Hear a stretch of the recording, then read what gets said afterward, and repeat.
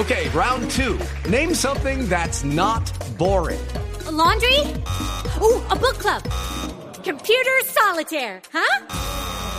Ah, sorry, we were looking for Chumba Casino. That's right, ChumbaCasino.com has over 100 casino-style games. Join today and play for free for your chance to redeem some serious prizes. ChumbaCasino.com. No purchase necessary. Void where prohibited by law. 18+ terms and conditions apply. See website for details.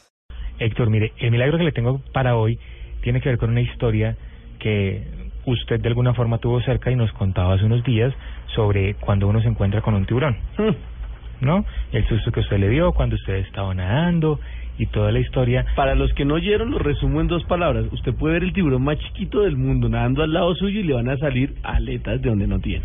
Sí, se va a salir de los dientecitos corriendo de ahí. Si eso es con un tiburón normal, en un acuario en el cual usted estaba nadando, imagínese encontrarse con un tiburón blanco, que es una máquina asesina de 5 metros, que ya hemos mencionado bastante en el programa. Ya les he dicho, o sea, usted vea un microbús, un colectivo, un minivan de esas que usted ve por ahí, de ese tamaño, de pronto un poquito más grande, eso es un... De ahí para arriba, es el tiburón blanco. Imagínese una vaina esas de solo músculo, con unos dientes enormes, que tira a comer lo que sea, porque viven como con hambre todo el tiempo. Exactamente. Pues resulta que este milagro le sucede a Dave Riggs, el director de un documental, que estaba en el mar haciendo sus videos cuando de pronto ve que se le empieza a acercar un tiburón blanco. Él estaba desprevenido. Cuando gira la cámara se da cuenta que el tiburón está a menos de 30, 50 centímetros de distancia y no le hace absolutamente nada. De hecho, Dave describe el tiburón como amigable y curioso.